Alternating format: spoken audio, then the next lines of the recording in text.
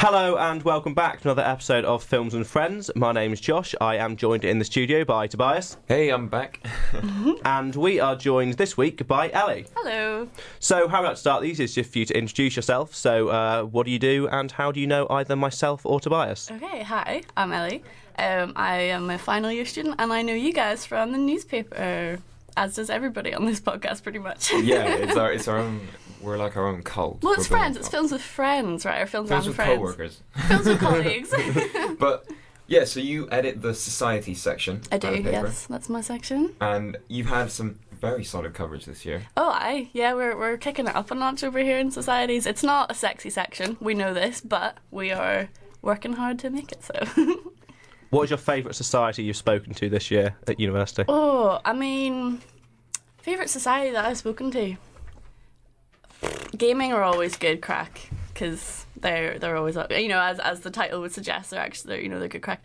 Who else? They're all good. They're all good. Sexpression are really interesting. Actually, we just did their coverage of one of their events, and they're so cool. They like go into schools and they do like sex classes. Not that sounds weird. Like sex workshops for kids in like teaching them about sex and what it is and what it isn't, and like relationships. And it's really good.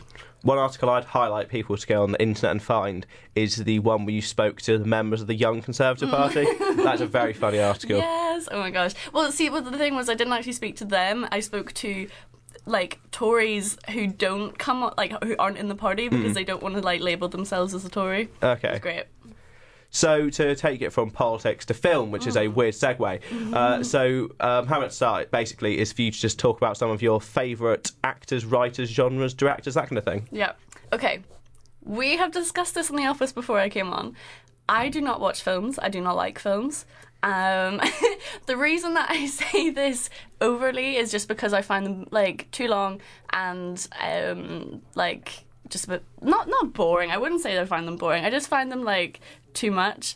But wait, can I start that again? Actually, please. I had this all written out and I've forgotten what I was going to say. It's fine. I'm reading something here. It's just you've only really got genres here, and you said your two genres you actually do like are children's films and bad sharks films. Specifically, bad in capitals, not Jaws. Not Jaws. Jaws is a good shark film. That's the reason.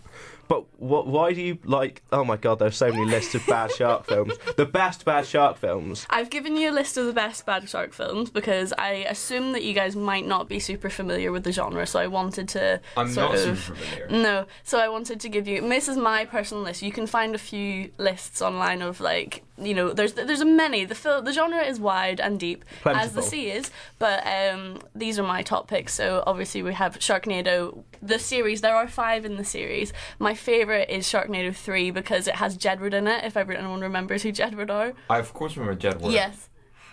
What? I love Jedward. Like, I still do, but I properly, when I was a kid, I loved Jedward. I had a poster, I had the calendar, I had them sign my phone, like, because they're Irish, so, like, you know, they were about, and, like, yeah, so Jedward. And also the third one is called Oh Hell No, just with no context whatsoever. It's just Sharknado, Oh Hell No, which is great. Yes, we've got Sharknado. Some of the ones that you might not have heard of, Sand Sharks, which is when sharks swim around in the sand and they attack beachgoers. You've also got Sharktopus. I have heard of Sharktopus, yeah. See, there's a bit of a debate within the shark genre world of like of shark films that include other animals. So you've got like piranha sharks as well. You've also got three-headed shark, which is technically still sharks, but you know there's like other like shark films that are also combined with other animals. Some people are against this because it's like not fully a shark film, but Sharktopus is great because you literally have a shark, the head of a shark, and then like the flailing limbs underneath of an octopus, and it like projects itself out of the water with these films and like bites things in the air. It's so good. It's great. It's really, really good. Just to be very clear, this isn't satire. No. We have had these conversations a long time before we ever discussed even coming onto the podcast. Yeah. So if you want to continue with avalanche sharks. Oh, wait, before Avalanche Sharks. Magic the Gathering trivia. Magic the Gathering card game that I play. There is a card that is the shark to crab. The shark to crab? It's a shark, octopus, crab hybrid. Literally its description is creature, fish, octopus, crab. And it's just a strong creature that gets stronger every turn. What does it look like? You have a photo right here. This is great audio content. Okay, right. It's literally a hammerhead shark. See, as a shark purist, I wouldn't enjoy that because it's not got a lot of the shark in there. I feel like there's a small percentage of shark. Do you have like a a sort of acceptable proportion? Like the creature has to be 70% shark. Yeah, I prefer more shark than other animal, but it also just depends on the execution. Like I said, like with shark octopus, I can get on board because I think it's very funny the way they have combined the two animals and the movements of which, that kind of thing. Avalanche sharks is one of my all-time favourites. It's about it's a ski resort, and then these sharks get melted out of ice, like ice cap, like icebergs, whatever you call them on land, and then they start swimming around in the snow and like coming up from the snow and getting like people. Oh, it's great! It's so good. Shark Lake's good, although it's a bit more tense. Swamp Shark's also good. Ghost Shark is great. Like, it is really, really good because it's literally like there's just like people doing stuff and then this like badly CGI ghost shark just comes out of nowhere, like literally out of nowhere. It's so good. Great. Well, the recent thing I watched, I'm a huge fan of the Corridor Digital YouTube channel. Basically, Corridor Digital are a visual effects studio based in LA, and they start doing just, I don't know, they get a video and be like, hey, it's a Nerf gun but it shoots real bullets, and that was kind of the joke of the video. But they've now started doing behind the scenes where they break down VFX shots from films and they bring on experts. Okay. And one of the ones they did recently on the VFX breakdown was Jaws 3D. Right, okay. As in, Jaws had a 3D film come out in 80 something. Right, okay. And it has this shark that is literally a 2D image of a shark with a black outline on it that just kind of comes towards the screen, and then the screen shatters like it's glass. Oh, it's so good. It's awful. This is why the genre is so great, because of how bad the special effects are. Like, that's obviously why a lot of people love it. It's also because of the terrible script writing, the acting. Like, there's just so many. It's like the perfect storm of a genre. It's brilliant. Do you actually like sharks? I think that sharks are the most terrifying creature on earth. Did you know that sharks are immune to like all known diseases? They also never stop swimming because they can't, like that's how they breathe, so they literally physically never stop. Did you know that the internet had to be shark proofed? I will explain. The cables the cables that run like through the ocean to like make the internet work had to be shark proofed. Therefore, the internet had to be shark proofed. Man, I wish the sharks would have succeeded.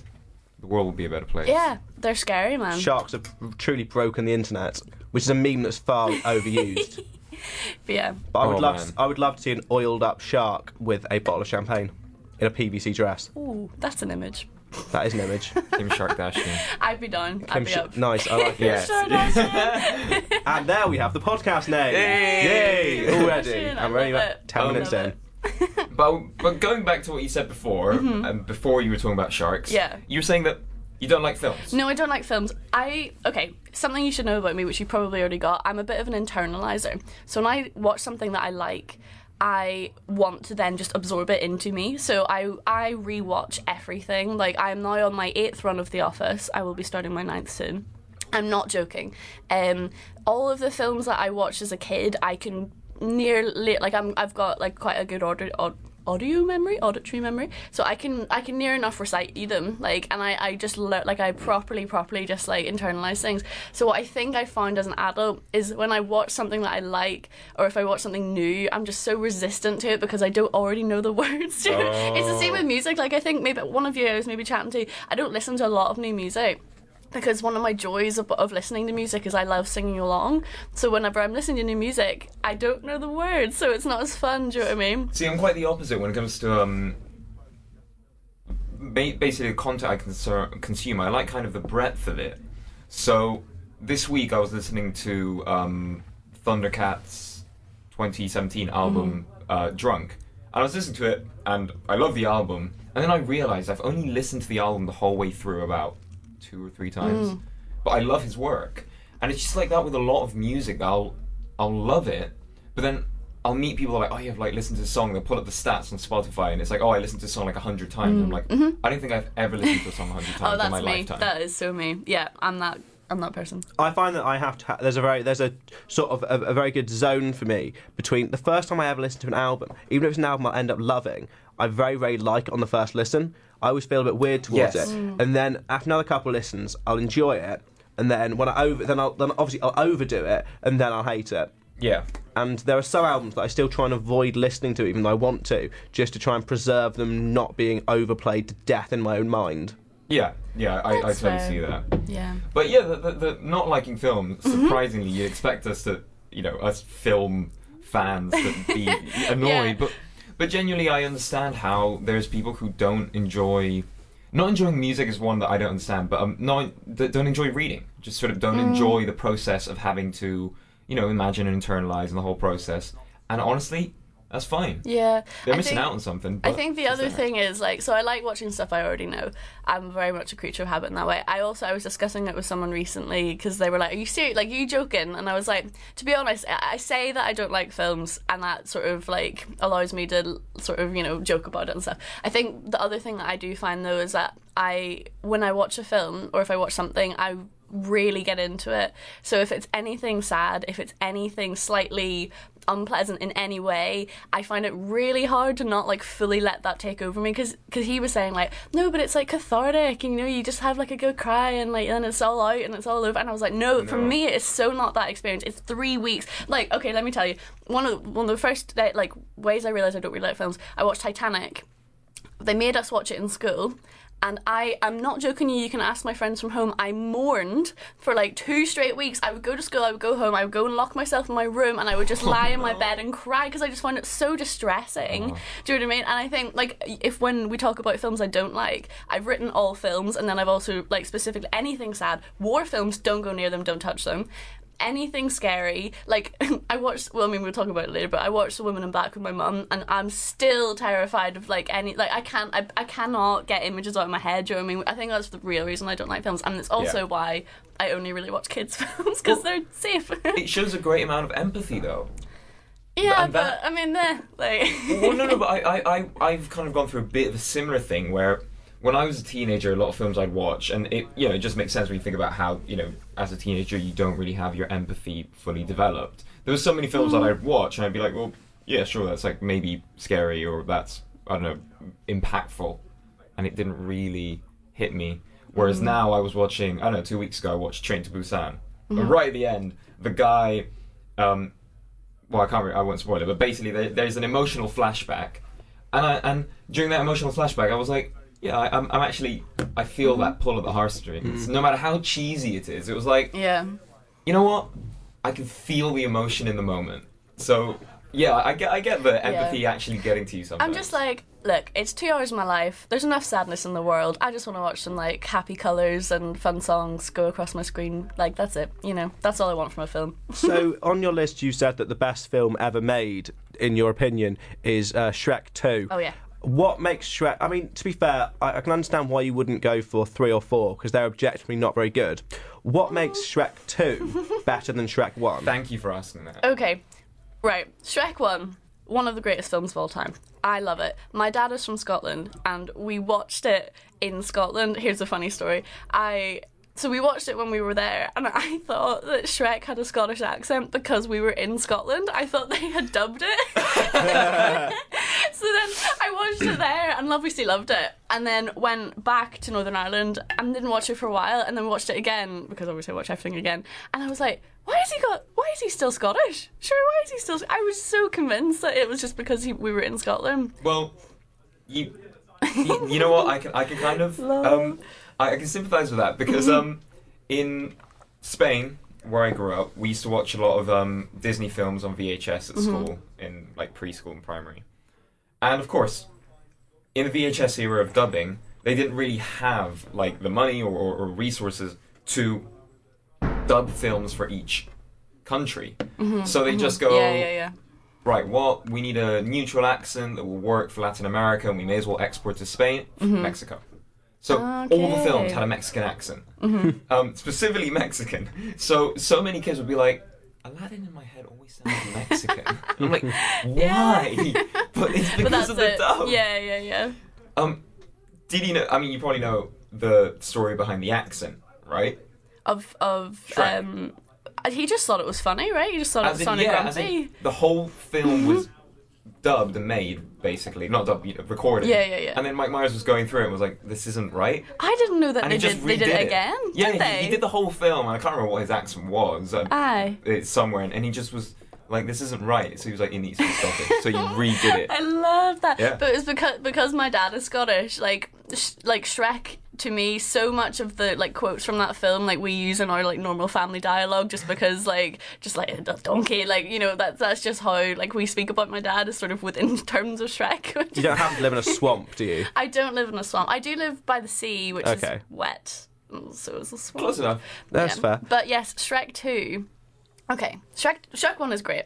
Shrek 2, we've kicked up the animation a notch, right? We have also then, Cameron Diaz is on board. We've got lots more Fiona, which is great. Although Fiona in the first film I actually really like as well, so that's good. But the cast for a kids' film, right? For a not massive. I mean, Shrek 1 was successful. I don't think it's not Frozen. Do you know what I mean? No, right? Yeah. What's his name? Could be anyone at this point. Could be absolutely Mike Myers and anyone. Eddie Murphy, of course. No, right. but- Okay, you got Mike Myers and Eddie Murphy. Julie Andrews, right? John Cleese, Rupert Everett, Jennifer Saunders. This cast is star-studded of excellent British actors. How did they do this? It's right? not that. I'm looking at it now. It's not that No, star-studded. it is. Josh, do not fight me with this. John Cleese was. I mean, this was 2004. So Julie Andrews, yeah. Julie Andrews. Julie Andrews is Julie Andrews huge, is though, in come on. Shrek 2. Is she? Come on. Yes. Yeah. She's Josh. If you so the most important films of the 20th century, you can split into like genres and decades. I thought you were going to say musicals. I thought you were going to say Julie Andrews films and not Julie Andrews films. Yeah. well, actually, Yeah. within the world of musicals, which is what the 60s and 70s, Julie Andrews Oh, my musicals are some of the most important and some of the best. Absolutely. Julie Andrews is a big deal. Also, The Princess Diaries. Fair. It's one of the greatest films ever. This is true. I think that the first Shrek is better. I think it's more self-contained, and I think, it's a very simple story. It is a simple story, and it's lovely, and I agree with you, but I think you can't ignore the amazing cast in Shrek 2 and just like how lovely the whole film is. And like it's a bigger version of Shrek, and I can see how like the simplicity of the first one is quite appealing. However, like Julie Andrews, you're not allowed to swear on this, are you? I mean, you can if you want. I'll bleep Julie it out. King Andrews, like What sound have we got? Donkey. Yeah, that's probably. It'll either be that, or it'll be something from The Sound of Music. Oh yeah. Something will have just happened, Yeah. but I've no idea what it is But yet. like Rupert Everett as a spoilt prince, and then you have that amazing takeaway scene when John Cleese is in the car, and then Jennifer Saunders is like, "You made me do something I really don't want to do," and he's like, "Fuck, I'm gonna get murdered," and then she's like, "My diet is ruined." Like, it's so good. But here's the important Shrek question. One Okay. of my favourite things about Shrek, as in all the Shrek films, well, Shrek 1 and 2, is the little gags that Yes. that just they happen, and they're not. No importance is placed on them. It just kind of builds the humour of the world. Which is your favourite gag from the Shrek? Mine is the one in the first one where they're talking about his castle, and he goes, "Oh, he must be compensating for something." Yes. So that's Yeah, very good definitely. one. Yeah, also, like, Lord Farquaad, like, obviously that's very much meant to be, like, I mean, I don't want to keep swearing because you have to keep covering it, but, like, it's just, so, like, Lord Farquaad's such a great character. Like, I love it. I mean, everybody loves, like, I like that boulder. That is a nice boulder. nice Like, that's boulder. just dumb, but really, really good. Yeah, there's so many great things about Shrek. I mean, I love the bit when and it's so nasty, but it's so funny when he's setting the table to eat alone, right at the beginning of the first film, and he pulls out the earwax from his ear, Oh, yeah, molds it into so the shape of a horrendous. candle, Yeah. plucks the hair so it's standing up and turns it on as a candle. Yeah, disgusting. It's so good. It's so great as a kid when you're watching that, and you know when you're like that age and you're you're just the grosser the funnier. right, Yeah. exactly, yeah, so good. Have either of you two seen Shrek the musical? No, I saw God, I've I not. saw the original West End run featuring the guy who's in White Gold, the Amanda Holden, some geezer who used to be in EastEnders, and not what's it called? Richard Blackwood. Sorry, White Gold. Do you mean Ed Westwick? No, with the old guy. Nigel Lindsay? Yeah, Nigel Lindsay, yeah. It was him, Amanda Holden, some guy who used to be in EastEnders, and Richard Blackwood. You want all-star cast? Yeah. That is an all-star cast. Yeah. Actually, I think the day we saw it, most of them were understudies anyway, because they were all ill. Oh, really? I think Amanda Holden might have been the only one who was actually there. Brilliant.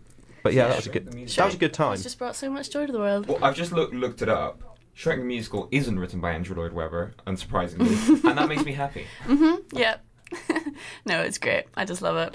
So, other kids' films, Yes. you said basically anything animated, Yeah, which is I broad. really wanted to be an animator when I was younger, so I was really into like animated films. I very nearly went to art school for it. So like, I always liked watching animated films I like bright colours and there's fun stories, but also just for the skill of it. I really enjoy. Oh, the cutest tweet I saw this week was this animator. She tweeted out 2 photos, and on one of the photos, in both photos, she was standing at the doors of Pixar Studios. Yeah. And the first one said, 10 years ago I said one day. Yesterday I said day one. I saw that tweet as well, actually. Yeah. That's cute. The one that scares me the most here, quite literally, Scares you? is Coraline. Yes. Yeah. How can you find any enjoyment in that Oh no, I love body horror nightmare? You said you put legs. You don't even like horror films. No, I don't like horror films. Coraline is brilliant. Okay, so I came to Coraline having read it first, because Neil Gaiman's my favourite author. And interestingly enough, the Wiley, the friend that's in... Yes, do you remember? yeah. He's actually not in the book. Is he not at all? No, they added that, and Neil was like, "Yeah, that's a good idea. She needs a friend." I just love the artwork of it. Like that was the film that made me. I'd always been interested in animation, and my dad used to do it with me and stuff. But that was the film that made me go, "That's what I want to do." It's stop motion animation specifically. Like I love Leica as a production company. No, I just think it's so good. It's so fun. Like Mr. Babinski is hilarious, and it's such a and again Jennifer Saunders is in that film. Don French is in that film. True. I just love it. I get that it's a little bit scary. The only point that I was scared at the end was whenever she turns into that spider situation, which is a bit but I don't buttons think it's for eyes. scary. So interesting. So what you find scary is the in your face scary stuff. Because what got to me about Coraline, I'd say it's possibly one of the most unsettling films I've ever seen. Really? I put it up there with how unsettled I felt watching stuff like Hereditary. Okay. Genuinely, Really? That's so interesting. there was something so watching the whole film. At every single moment, I thought there is something very wrong with this world, with that character, with what's going on, and it's just there. It's just sitting there. Yeah. In the air. There's some really uncomfortable points. I think the whole parental abandonment part is that is hard to watch. That when she's alone and she realizes that her parents they haven't just left her, but they're trapped. That's difficult. I also think the part where you realize that the other father is just a puppet, and he's I think whenever you realize that the other characters who aren't the other mother have a little bit of agency, but not enough to sort of be able to fight her. That's scary. I think that's something that a lot of people find scary about it. It's just it's quite scary, and also Tim Burton produced it, right? Yeah, Henry Selick directed it. Henry Selick directed it, but Tim Burton produced it. He had a hand in it, but it's that look that I also find quite unsettling. Because a lot of people, Tim Burton, I've written as one of my favourite directors. I'm one of 2. He's probably the only one that I actually have any kind of real history with. Not in real life, obviously. Personally. Me and Tim, good buddies. But as in for a long time, I've watched his films. He actually didn't do Coraline, which a lot of people assume he did because of the way it looks, but he didn't. Yeah, so to move on to another thing you put here, which I'm really enjoying the subheadings you put here. My favourite one is the last one, which is actual films that I do actually like. We include Scott Pilgrim vs. the World, Rock Horror Picture Show, What We Do in the Shadows, and Sunshine on Leith. Before you start, I've been to Leith, went last year. Leith? It's sunshine on Leith. Not right. Wait. No, it's beautiful. It's lovely. Have you seen Sunshine on Leith? Have either of you seen Sunshine on Leith? But it's one of those films that I've watched and I've completely forgotten, so I cannot remember anything about it. Okay. I have watched it. How did you forget literally I probably would say it's my favorite film. I probably know. like for me that's like I don't really have a favorite film, but if I was gonna have to pick one out of anything I've written down, right? For people who don't know what Sunshine on Leith is, imagine Mamma Mia, but for the Proclaimers, who sang if you don't like 500 Miles. Yeah, it's great. So the Proclaimers are my favourite band. Okay. And also, like I said, like I used to go to Scotland like 2-3 times a year. Lots of fun memories. And yeah, Sunshine on Leith is just like Mamma Mia, but for the Proclaimers, and it's great. No, to be fair, if anyone is listening from Leith, I do apologise for what I just said about your glorious town, but when I went, it was the middle of December and it was absolutely chucking it down, and it was one of the most bleak places I've ever visited. Yeah, but that's why, like, that's what the film's like. Sunshine on Leith. Sunshine comes from within in Scotland, right? Because it very rarely comes from the sky, so you have to make it yourself. I do actually quite like to be fair, the Proclaimers songs. It is a very nice song, Sunshine on Leith. So I'm a big fan of good. it. Yeah, no, it's great. It's really, really good. So I'm looking at this and it's just like a void in my mind. It's how I felt about a film that came out in, I think it was like 2014, called Dope. And it came out and A$AP Rocky was in it at one point. That he's in a scene, I think. very similar to the Proclaimers style of music, actually. Yeah, of course. But see where the basically, relation is there. I watched that film, and I watched it at the time, and I thought it was alright. Like, I thought it was enjoyable. And then a couple of years later, I saw a clip of it on some YouTube video, and it just clicked in my mind. I was like, I have seen this film, and I don't remember anything. And that's kind of how I feel like... Fair. Yeah. Sort of ignited like a weird fever dream in you, I think. It's like a fever dream, yeah. So before we move on to your least favourite films, the last thing I just want to touch on slightly is, so in your other favourite director, you included Taika Waititi? Yeah. Taika Waititi. And you've also included What We Do in the Shadows. Yes. What is it about Taika Waititi that you particularly like his films? So me and my best friend Sophie from home, and all of our group, we used to make a lot of films when we were kids. Like, I say films, we used to make dumb, like short, sort of 5-minute long, very silly kind of comedy type things. And when we watched What We Do in the Shadows, all of us were like, I haven't laughed so much at a film probably ever. Like, but just we watched it and we just saw what we did, but at a much higher level, and I just found it so funny. And I just think that film is so brilliant and hilarious. So yeah, and then I also, the only film that I actually went to see in the cinema last year was Jojo Rabbit, and obviously he directed and acted in it, and I just think it's brilliant. I just think it's great. So that was the only reason I've written him down, because he's the only other director other than Tim Burton that I've watched multiple films of and could name. But well, have you heard that he's doing 2 projects for Netflix? One of them being a remake of Charlie and the Chocolate Factory, Really? Oh, and he'd the be good other at one that. being one that is specifically focused on the Oompa Loompas.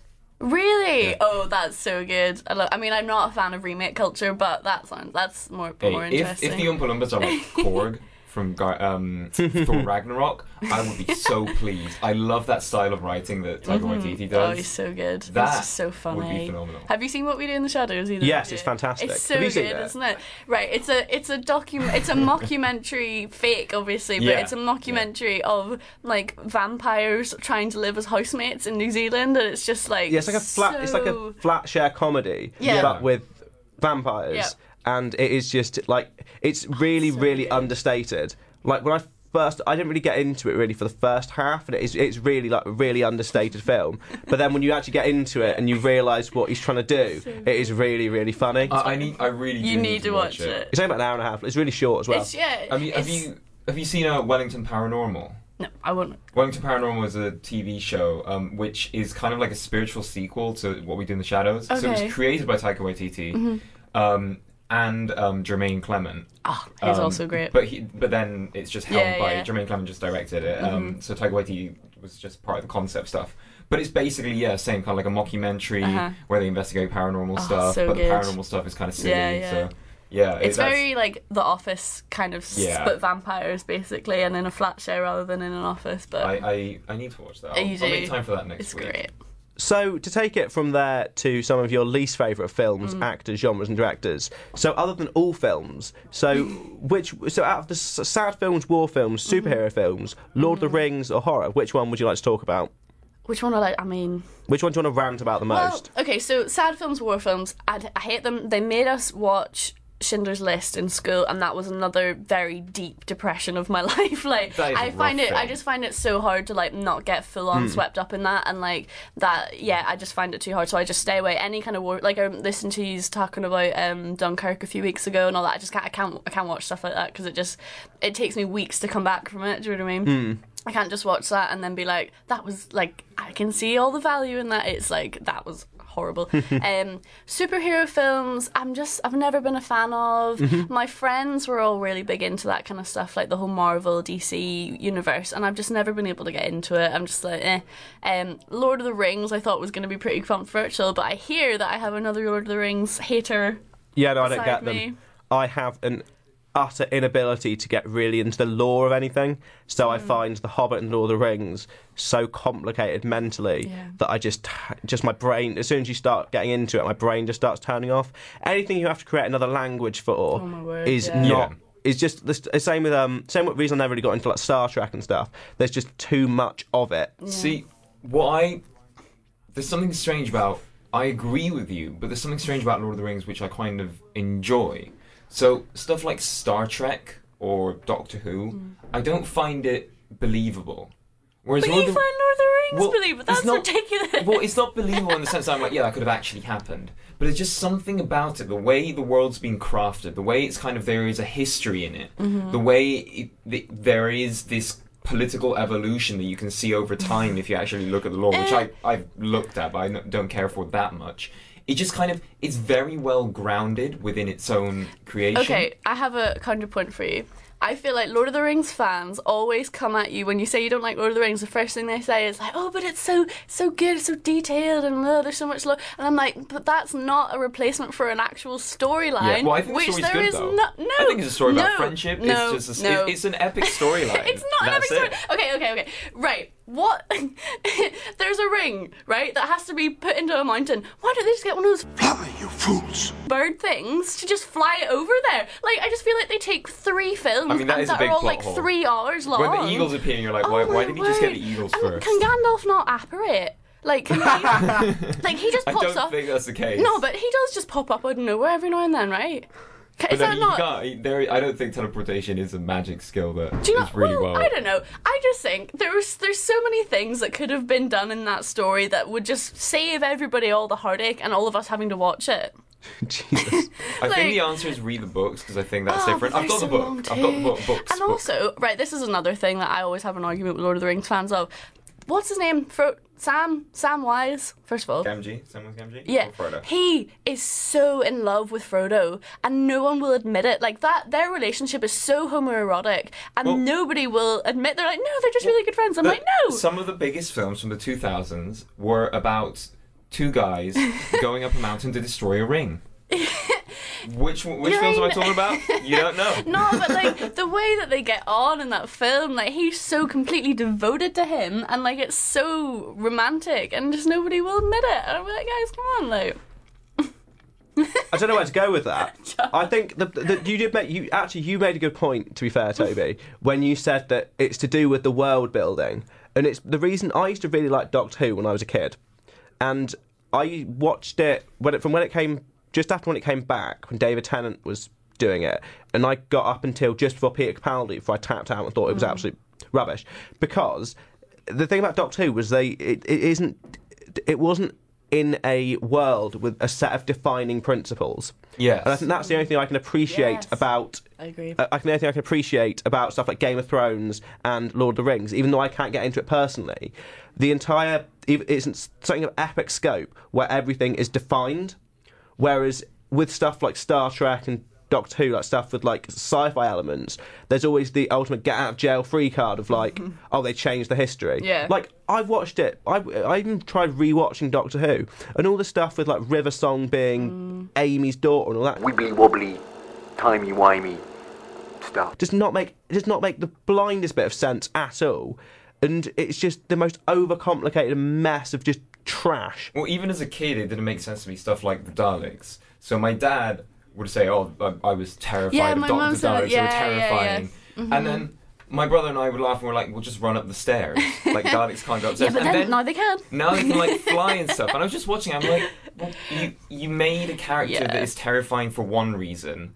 then everybody just laughed at it for a certain reason. So you fixed it by making it fly, but it's just kind of, I don't know, just not acknowledging the stare stuff would kind of be... I love Doctor Who. Like, I full on love it. I still do love it. Although Peter Capaldi is where I kind of tapped out as well, to be honest. But I do think you have to take it with like a little sense of like, they're trying to keep it going. It's an institution. They're going to mess around a little bit sometimes. Let it die. Let things die. To be fair, no, I agree with you. I think my favourite Doctor Who episodes are the ones that are standalone. The thing I like about Doctor Who, which I think was why I've been able to stick with it, and you know, in contrast to say like Lord of the Rings, because you can usually you dip into one episode, there's one storyline, you're in one world, and then you come back from that.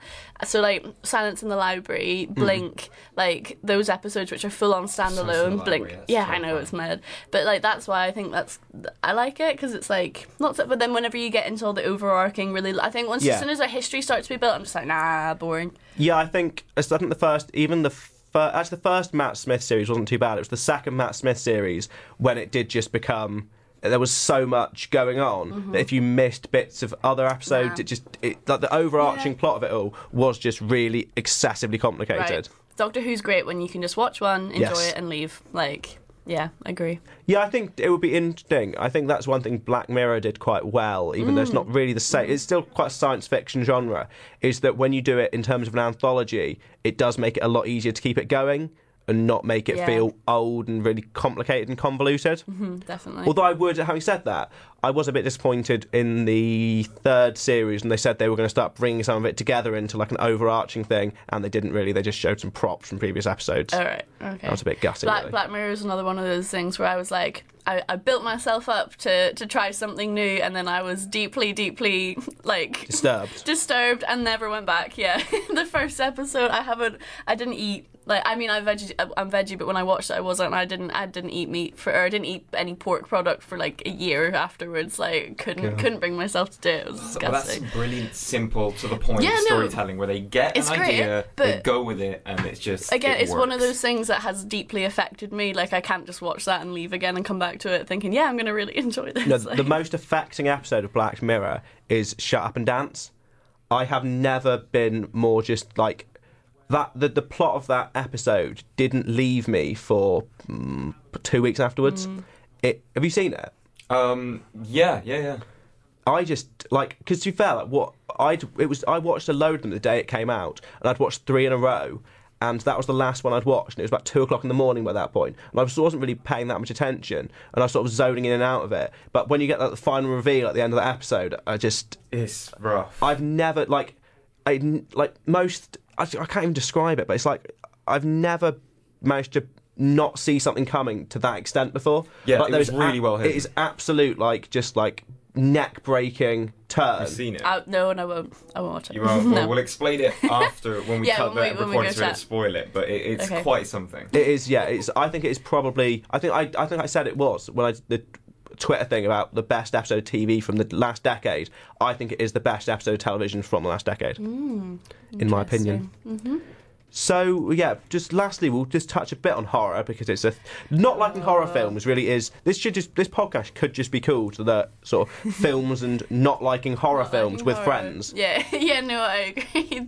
I think every week someone talks about that. So, me and scary films, I've seen 2 scary films in my life, and then I swore them off. Scary film number 1 was, and I still think it's scarier than potentially other films, is The Haunted Mansion, the Disney film with Eddie Murphy in it. Have you ever seen that? I haven't, no. Wait, Haunted Mansion? Eddie Murphy takes his family on a holiday, and they end up in this mansion.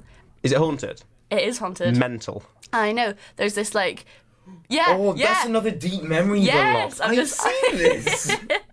It's so scary. Do you remember when she gets trapped in the mausoleum and all the zombies start coming for her, and then the spiders come all over the door?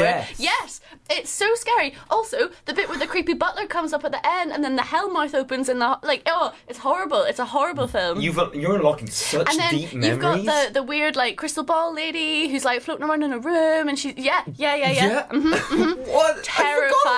Terrifying. I do not think that should have been allowed to be a kids' film. It was so scary, and it still comes to me in my dreams this day. The other scary film that I've watched is The Woman in Black, which It's directed by the guy who did Stuart Little. Haunted Mansion is Stuart Little canonically. Yeah, no. Whenever I say to people like, "Oh, do you remember Haunted Mansion? How scary was that?" No, like, Ellie, that's a Disney film. It's a kids' film. I'm like, yeah, and it was terrifying. Like, it was awful. But Yeah, Woman in Black. Woman in Black. Yeah, I went to see it with my mum in the cinema, and I was so. I mean, it's brilliant. Like, I think it's really good because it's just purely like suspense, and I actually do like that kind of. Like, I don't like watching it, but I can definitely see the merit in that. Whereas when it's just like slasher kind of stuff, I'm like, nah. But like, because it's literally like you're just looking at someone do some work, and then you just see something slightly move in the background, and it's terrifying. Like. So clever. But I went to see it with my mum, and we were watching it, and it was literally like me and a couple of other people in the cinema, and she was getting like further and further lower in her seat and bringing her knees closer and closer, and she just got to the point where she was sitting full on fetal position in the chair, and she screamed when some jump scare happened, and the guy just like in front of us just full on turned around and was like, shh. It's like, Mum, would you stop embarrassing me? Because I was obviously a teenager and really grumpy, but yeah, terrifying. Still scares me.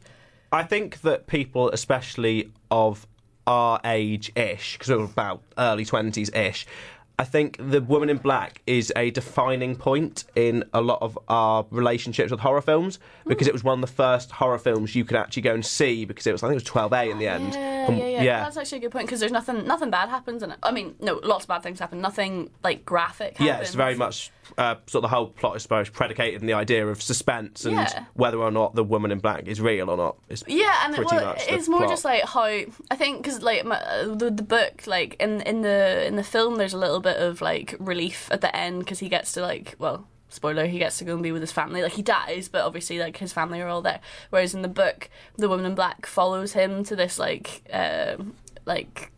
he's on a holiday, and then he like she's still there, and she's still like being like, there's no mercy at all. Whereas a little bit of redemption in that film. But yeah, it's like the scariest thing in it is like a rocking chair moving. Do you know what I mean? Like, which obviously like isn't scary. I remember actually watching it at school. You know, when you put films on towards the end of the holidays. And it was such a different experience because everybody was sort of chatting, and you're like, you know, it's a darkish room, but your teacher's there, and it was completely not scary, even though it's one of the films I think has affected me like the most. But you have to watch it and buy into the suspense of it, or it's not scary. Some of the most messed up horror films I've ever watched, and I've been watching horror for about, I want to say 5-6 years now. One of the first horror films I ever watched was at school. And it was a Spanish film called The Orphanage. And I've heard of this, It is terrifying. I've rewatched it, and I still think that, it was like, it still one of the scariest films I've seen. And then one of the other scariest films, which I don't know how the hell we watched it at school, Sinister. Okay. Have you seen Sinister? No, I won't have. So Sinister essentially is a horror film basically about the boogeyman. Okay. But what the boogeyman does in these films, actually kind of like The Woman in Black, when he's around a house or whatever, he causes the people in the house to murder each other in horrible ways. Yeah. Oh, right. Yeah. But the most messed up thing about it is that the dad of the family, he either is a projectionist, or that's what he does on the side, and he finds a reel of films. Yeah. And he's watching them in his sitting room, and they are the murders of the families that were in the house before them. Right. And one of them is, it is absolutely terrifying. He's just sitting there watching this, and it's all kind of dark, and it's very like, you watch it and it looks like a legit snuff film. Like, it's really well done. It's scary, and basically the family are lined up, tied up by the pool, and then the camera pans down, and there's a lawnmower, and the lawnmower just runs over the family. Horrific! No, it's horrific. It's one of the, and like there's just bone crunching sounds, and it's rough. Yeah. Yeah. Why do people enjoy that? And we watched it at school. You watch it at school? Yeah. Why? The film's really good. And that's actually a really well placed touch of gore, but man, What rough school did you one. go to? I went to like an international Horror school. Yeah, It was like it's- really calm. But someone, it was like Halloween. Someone like, let's watch a horror film. Someone, let's watch Sinister. Yeah. Like, I've got it on DVD. I'm imagining like kind of a quite an imposing looking grey stone brick kind of castle style Oh, school. That would have been amazing. Next my to a school, graveyard. My school basically looked like a hospital. It was like very like Yeah. clinical, Ugh. Yeah. coloured Lovely. walls on each floor, and it was Lovely. not imposing at all. You would never feel scared in that school. So on the subject of school, which we can relate to childhood for the purposes of this segue, the last question we like to ask people is just, and I think we've touched on it quite a lot already, what films are meaningful from your childhood to Yeah. you now. Yeah. So, do you think that a lot of the fact you did watch so many children's films, they're the ones that are still meaningful for you because you watched them as a child? Do you think that's... I guess I'm saying, do you think that because you watched them as a child is why you still like them now? Or do you think there are actually still elements of the films that you enjoy? I guess what I'm trying to say is it purely nostalgic, Oh, I or are see. there still aspects of them that you enjoy now? Oh yeah, definitely. I still enjoy watching like films, like kids' films now, and it is just still. I mean, I don't spend a lot of time watching films anyway, but like when I do, it's usually something bright, colourful, fun, not going to be serious, not going to make me feel scared in any kind of way. And yeah, I just think I mean, it's a lot of it's for nostalgia reasons. I am that annoying person that will quote along with the film like nearly every line, and I know it's annoying, but I just love it because I love I love knowing like what the line is going to be and that kind of stuff. But yeah, no, like I said, still think Shrek 2 is one of the most like best films ever. Something I didn't write on the form. One of the other films that I like love and has really affected me was The Secret Garden, the old one. Did you ever watch it? Yeah. Yeah.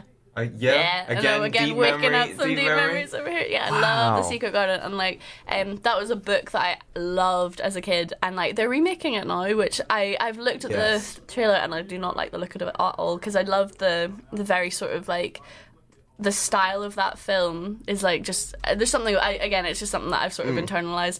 Yeah, well, I wanted to ask you guys with regards to like kids films, what is your favorite Disney princess? Who would you say your Disney princess was? I'm trying to think of how many there are. How many are There's there? quite a few. There's some good choices. I think. Oh God, that is a hard one.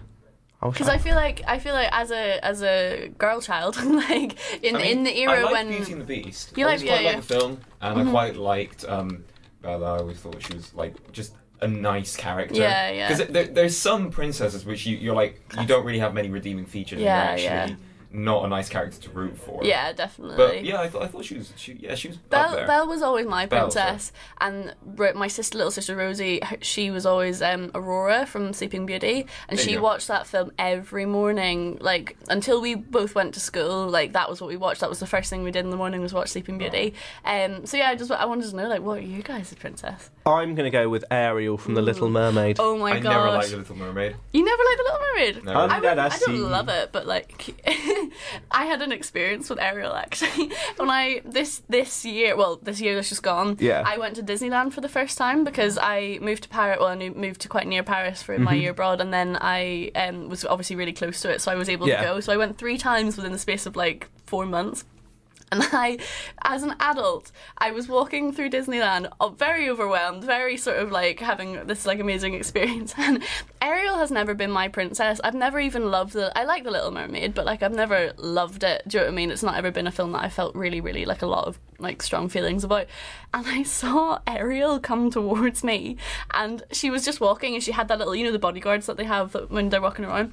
I full on stopped in my tracks, like I didn't, and the guy that was with me, he was just like, was like, wait, where's she gone? And I was just stood there.